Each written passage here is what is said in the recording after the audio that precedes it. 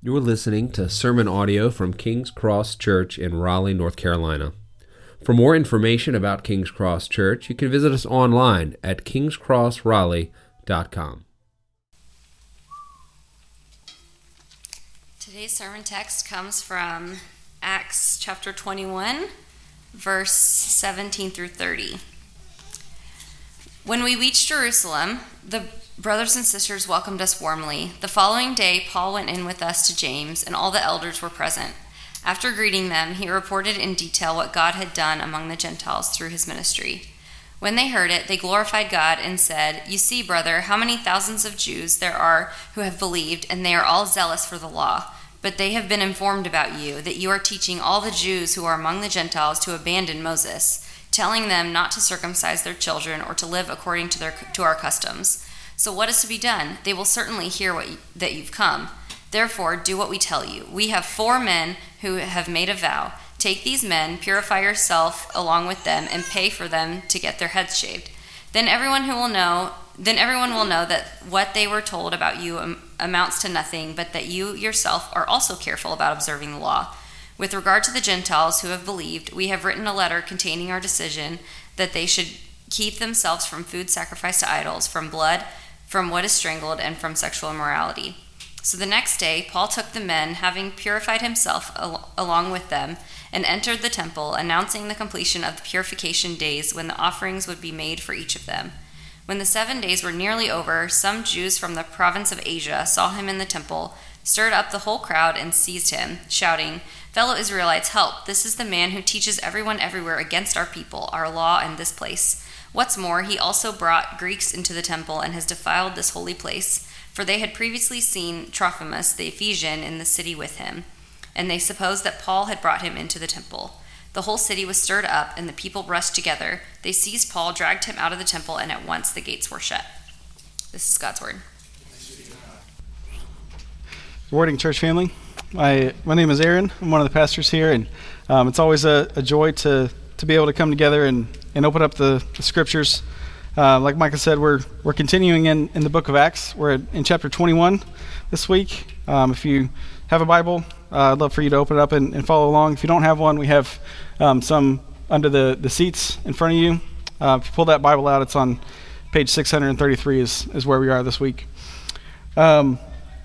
So in where we are in Acts, this is the end of Paul's 3rd missionary journey. So he has been traveling along. Last week he was in a town called Miletus, which is near Ephesus, and he had been to Ephesus before and came back and was encouraging the elders from the church there. They came to see him in Miletus, and he encouraged them. He told them to just to prioritize the gospel and encourage them in the midst of suffering. And in verse 22 there, he says that, back in chapter 20, he says that he's compelled by the Spirit to go to Jerusalem.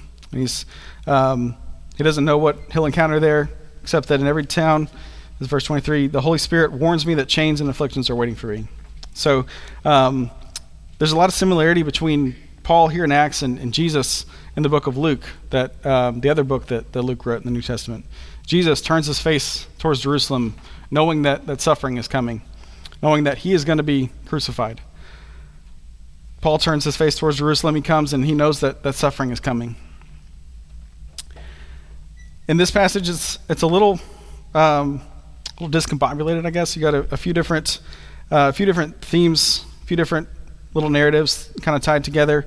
And as we see this passage, I want to kind of draw out one overarching theme of this is how we're supposed to live as Christians in the kingdom. The kingdom, it changes the way we live. We see Paul as an example of that. We see the Jews here as a negative example, I guess, of that. So, as Paul goes, he has the opportunity to pursue safety instead of suffering, to pull away from God's will. But he doesn't do that. He chooses providence. He chooses following God's will over safety. He has the opportunity to choose his own preferences and opinions over the opportunity to witness. And he doesn't do that. He chooses witness over preference. And the Jews have the opportunity to pursue truth, to know what is right and follow that instead of following their passions and their zeal. And they don't do that. So we want to value providence, following God's will over safety, over comfort. We want to value witness over our own preferences, and we want to value truth over our passions, over zeal. And so I want the Lord to speak through me and show what's in his scriptures and proclaim that to you guys. So I want to ask for his help and pray. Father God, I thank you for your love for us. Thank you for your kindness to us. Thank you for the opportunity that we have to read the scriptures and hear from you. Pray that you would speak clearly through me, that you would just make your will known, make your way known to us, that we would just hear from you today. And it's in Jesus' name I pray. Amen. So this first section, verses 1 through 14, we see that we need to value providence over safety, over our own comfort. We want to follow the will of the Spirit, follow the will of the Lord, even if it means suffering will come. In this section, we see multiple times where believers speak against Paul. They tell him not to go. But he presses on in his resolve to follow the Lord. We see the value of partnership. We see these believers that know Paul, that love him, and encourage them. Ultimately, we see that Paul chooses to follow the will of the Lord over his own safety and comfort. So the first place they stop in is Tyre. So verse 3, after we sighted Cyprus, we passed to the south of it, we sailed to Syria, arrived at Tyre. Verse 4, it says, we sought out the disciples and stayed there 7 days. This terminology, sought out, that it kind of indicates that they didn't know these disciples before. So that's just a reminder for us of the beauty of kingdom community. Paul and Luke and the others that are together, they come to this place. They don't know these disciples, but they're able to instantly connect around the gospel.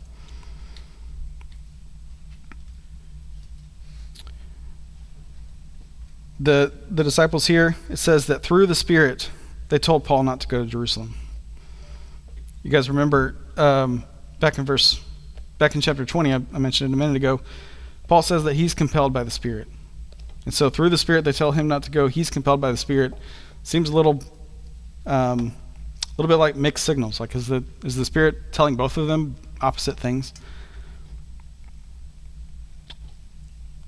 Are they kind of interpreting, the Spirit telling them that Paul's going to suffer? Are they interpreting that as don't go?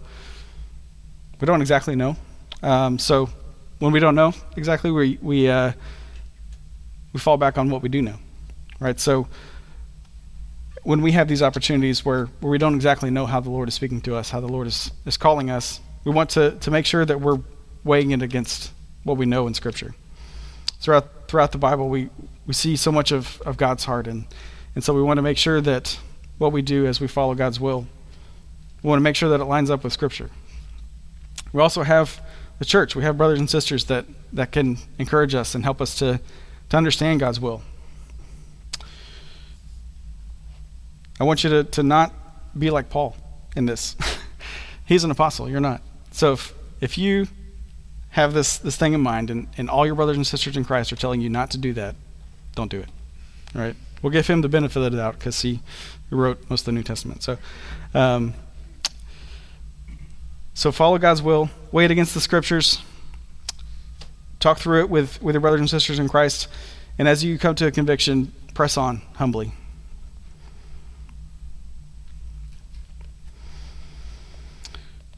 Another thing that we see here in Tyre, we see that the families come and celebrate Paul, or say farewell.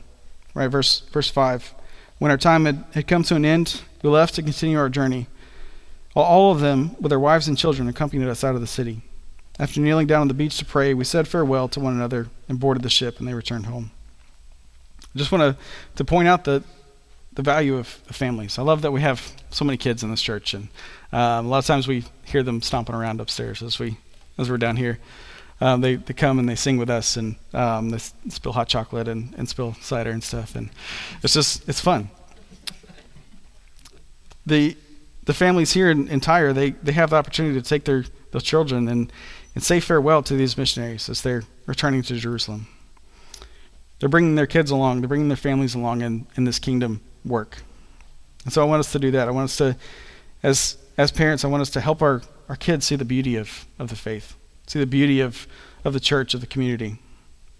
Remembering that God called us out of darkness and into light, not just so that we come in and do the soundboard or come and serve in childcare, but so that we come and have a relationship with each other, come encourage, exhort one another. I want us our kids to grow up knowing the beauty of the gospel, the beauty of the faith. So they leave Tyre and they come to Caesarea, and we see the same kind of things. They find partnership there, and there's prophecy against Paul's journey, telling him that he's going to suffer. All right, so they come to the house of Philip the evangelist, one of the seven. I like to look at Twitter sometimes, and it's funny when people they talk about like different Twitters, like you have the same kind of people talking about the same kind of thing. So one of the Twitters that I'm in is Braves Twitter. So Atlanta Braves baseball team. I follow a lot of people that talk about the Braves because I'm a fan. And one of the inside jokes in Braves Twitter is what they say old friend alert. So if there's a guy who used to play for the Braves and he got traded, he's on a different team, and he does something amazing, you get some highlights, they'll say old friend alert and share that highlight. So we got an old friend alert here with Philip. He's an old friend. In Acts chapter 6, one of the seven here refers to, in Acts chapter 6, there was this conflict between the Hebrew Jews and the Hellenistic Jews. The Hellenistic Jews, the Greek background ones, their widows weren't getting as much as they needed. They weren't getting taken care of as well. And so the apostles set aside 7 men who were of good repute and worthy of this service. And Philip is one of those 7. We also saw Philip with the Ethiopian eunuch, proclaiming to him the beauty of the gospel as he's reading Isaiah and he reads about a sheep going to slaughter, and Philip is able to tell him, hey, that's Jesus. Another thing we see about Philip is that he has 4 daughters that prophesy. Verse 9, this man had 4 virgin daughters who prophesied. This isn't a big part of the narrative, but I do want to spend a couple minutes encouraging us.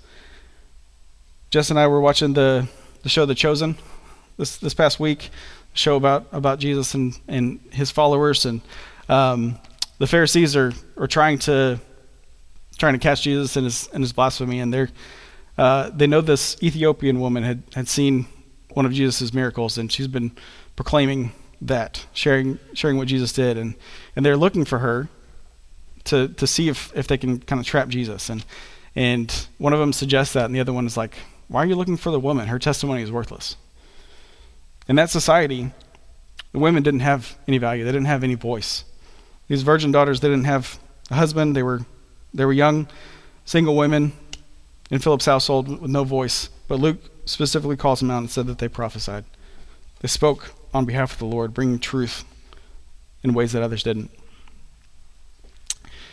I heard a quote from Jen Wilkin, who wrote the Bible study that some of the ladies are going through. She said that one of the biggest challenges for developing female leaders in the church is that we can have a tendency to view the gifts of women as nice but not necessary. I don't want that to be true for us. I want us to see that we need the women of this church to use their gifts. So if you're a woman here and you feel like you can't use your gifts here, please tell us. We want to make a way for you to do that. We know that our church will not thrive if half our team is on the bench, so to speak. So I want to encourage you to use your gifts, speak up, teach, lead, prophesy.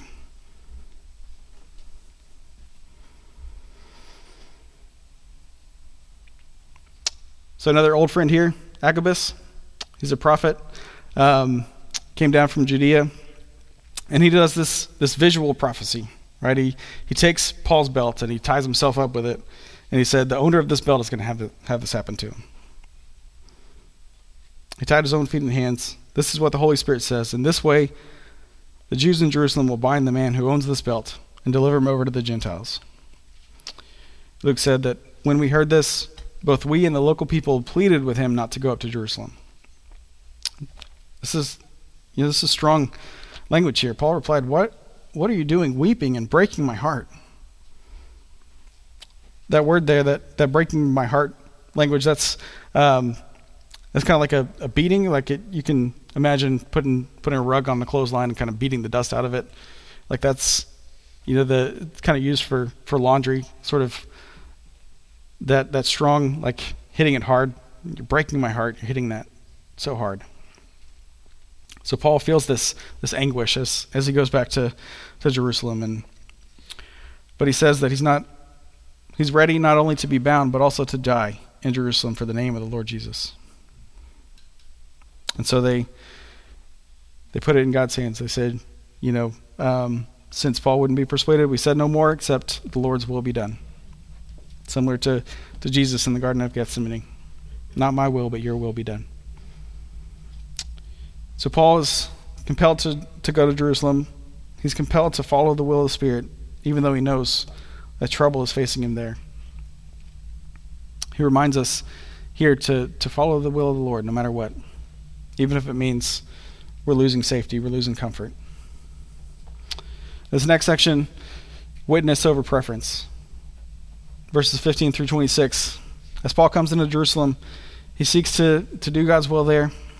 He has opportunity to lay down his own preferences and opinions, to be able to build a relationship with the Jews here.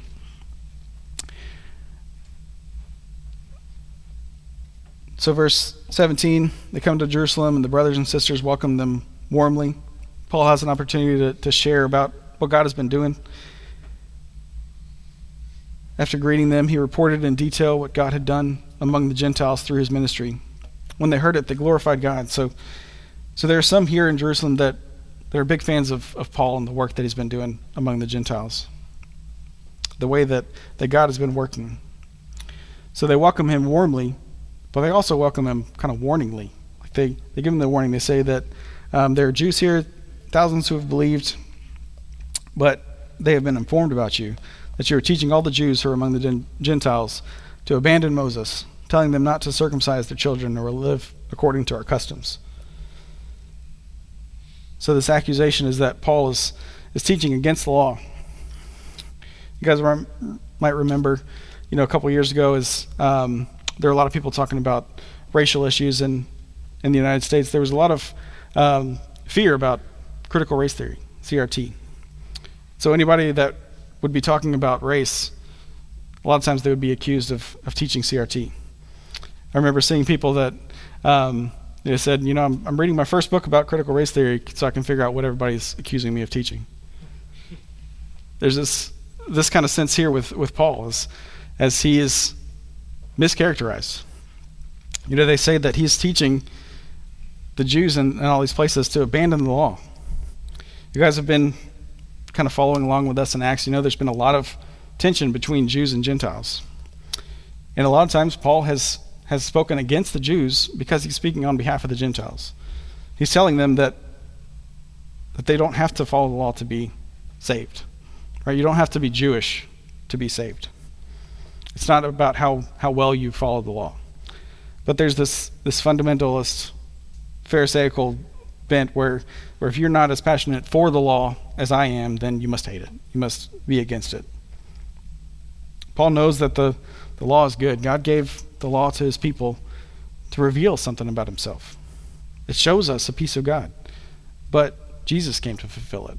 We don't have to fulfill it ourselves. It's not required for us to follow the law perfectly to be saved. So as there are conflicts between that, whether you have to follow the law to be saved, Paul is always going to speak against that.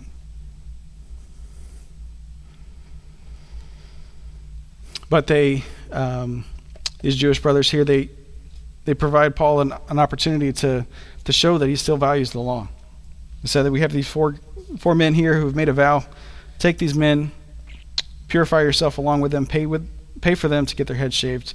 Everyone will know what they were told about you amounts to nothing, but that you yourself are also careful about observing the law. So there's this gap between Paul and the people they know that, or they've heard about him, that he's teaching against the law. We know that that's not true, that gap shouldn't be there. But Paul does what he can to bridge that gap anyway, even though it's kind of unfair.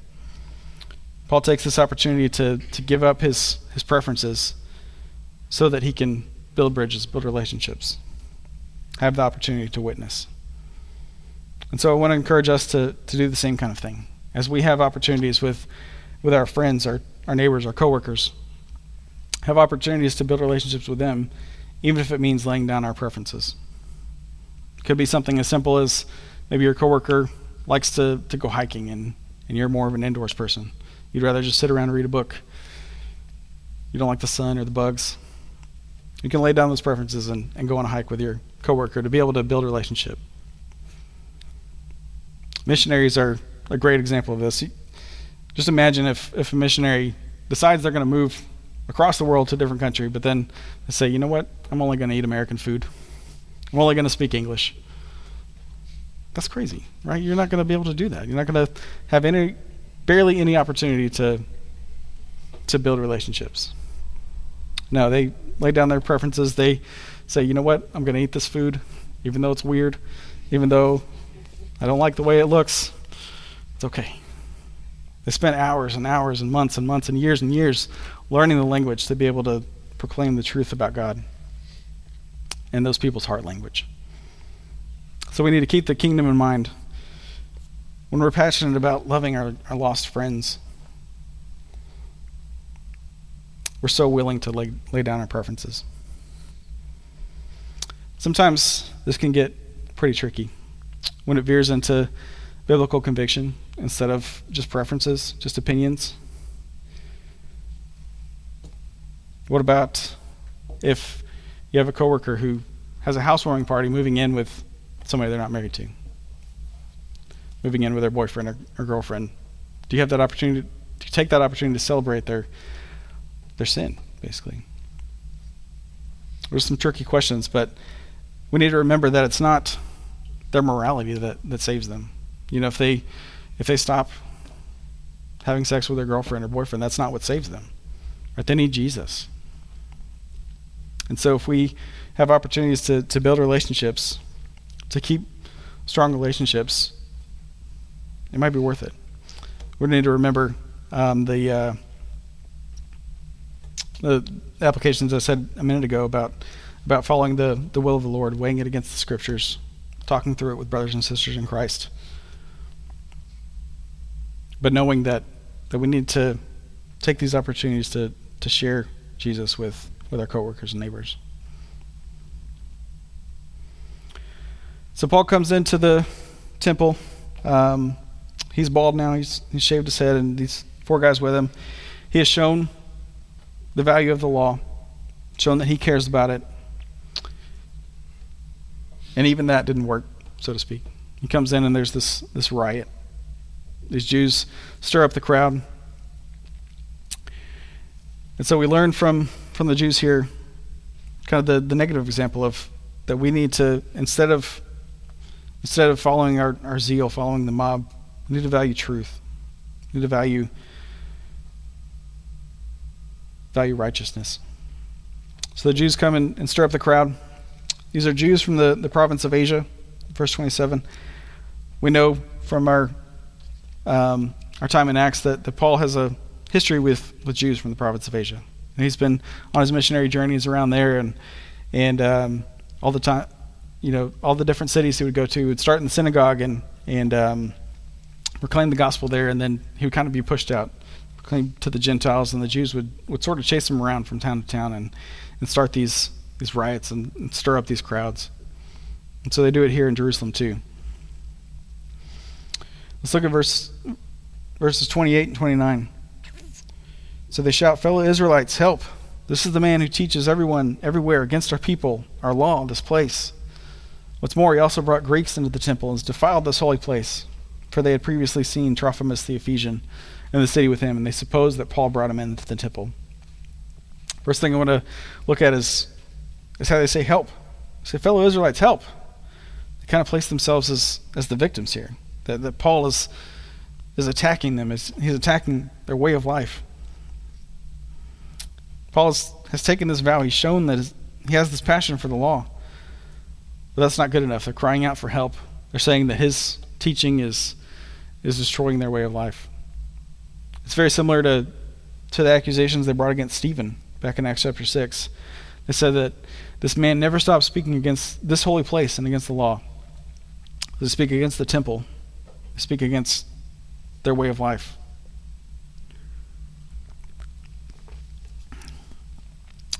There's some speculation here on some assumptions here. They suppose that Paul brought him into the temple. They see, because they had seen Trophimus the Ephesian in the city with him, so they just assumed that they brought him into the temple. They didn't look around, and they didn't see him there. They just assumed, and that was enough for them.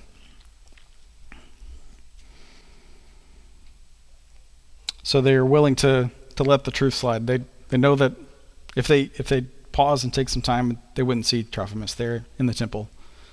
Paul didn't defile the temple.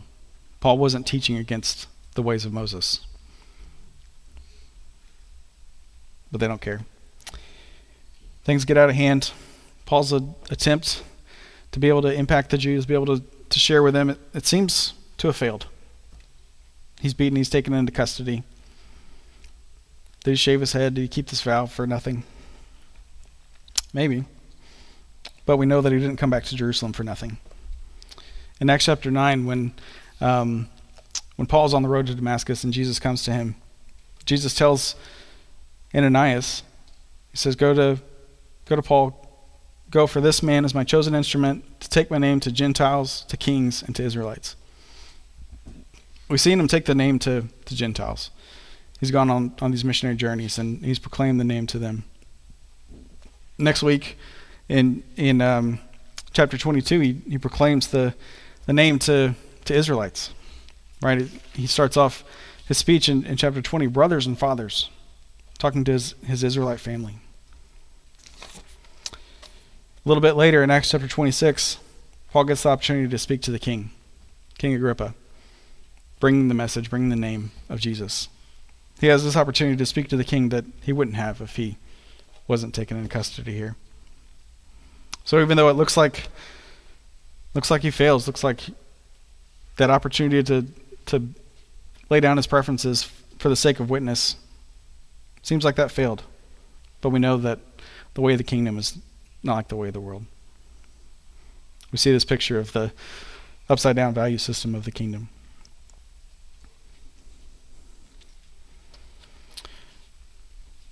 So as we kind of zoom out a little bit and look at this passage as a whole, I want to give us some warnings. The church in Jerusalem, in a lot of ways, seems like the church in the United States. A person who grows up in church, like so many of us, going to church every week and knowing the Bible so well, a lot of times we can have a tendency to think that our way is God's way, that our opinions and God's opinions match up perfectly. The church in Jerusalem, they, this is 20, 30 years after Pentecost. So there are people that have been in this for so long, and they can have this tendency to value things that aren't the kingdom. Verse 20, it says that the Jews are zealous for the law. It said, how many thousands of Jews there are here who have believed, and they're zealous for the law. That terminology is political language. They're zealous for the law, zealous for Israel. You might remember one of Jesus' disciples is referred to as Simon the Zealot. So he's passionate about overthrowing Rome, about getting Israel back. I kind of want to take Israel back to the good old days. You might see them in MAGA hats, right? Make Israel great again. They're passionate about their way of life, about their politics, about living for their values. It's not inherently bad to care about politics, but we do need to be careful that it may turn our hearts into rocky soil. It may be the thing that chokes out the life from our vines. So we want to take a step back and make sure that politics doesn't change our faith, doesn't change our ethics.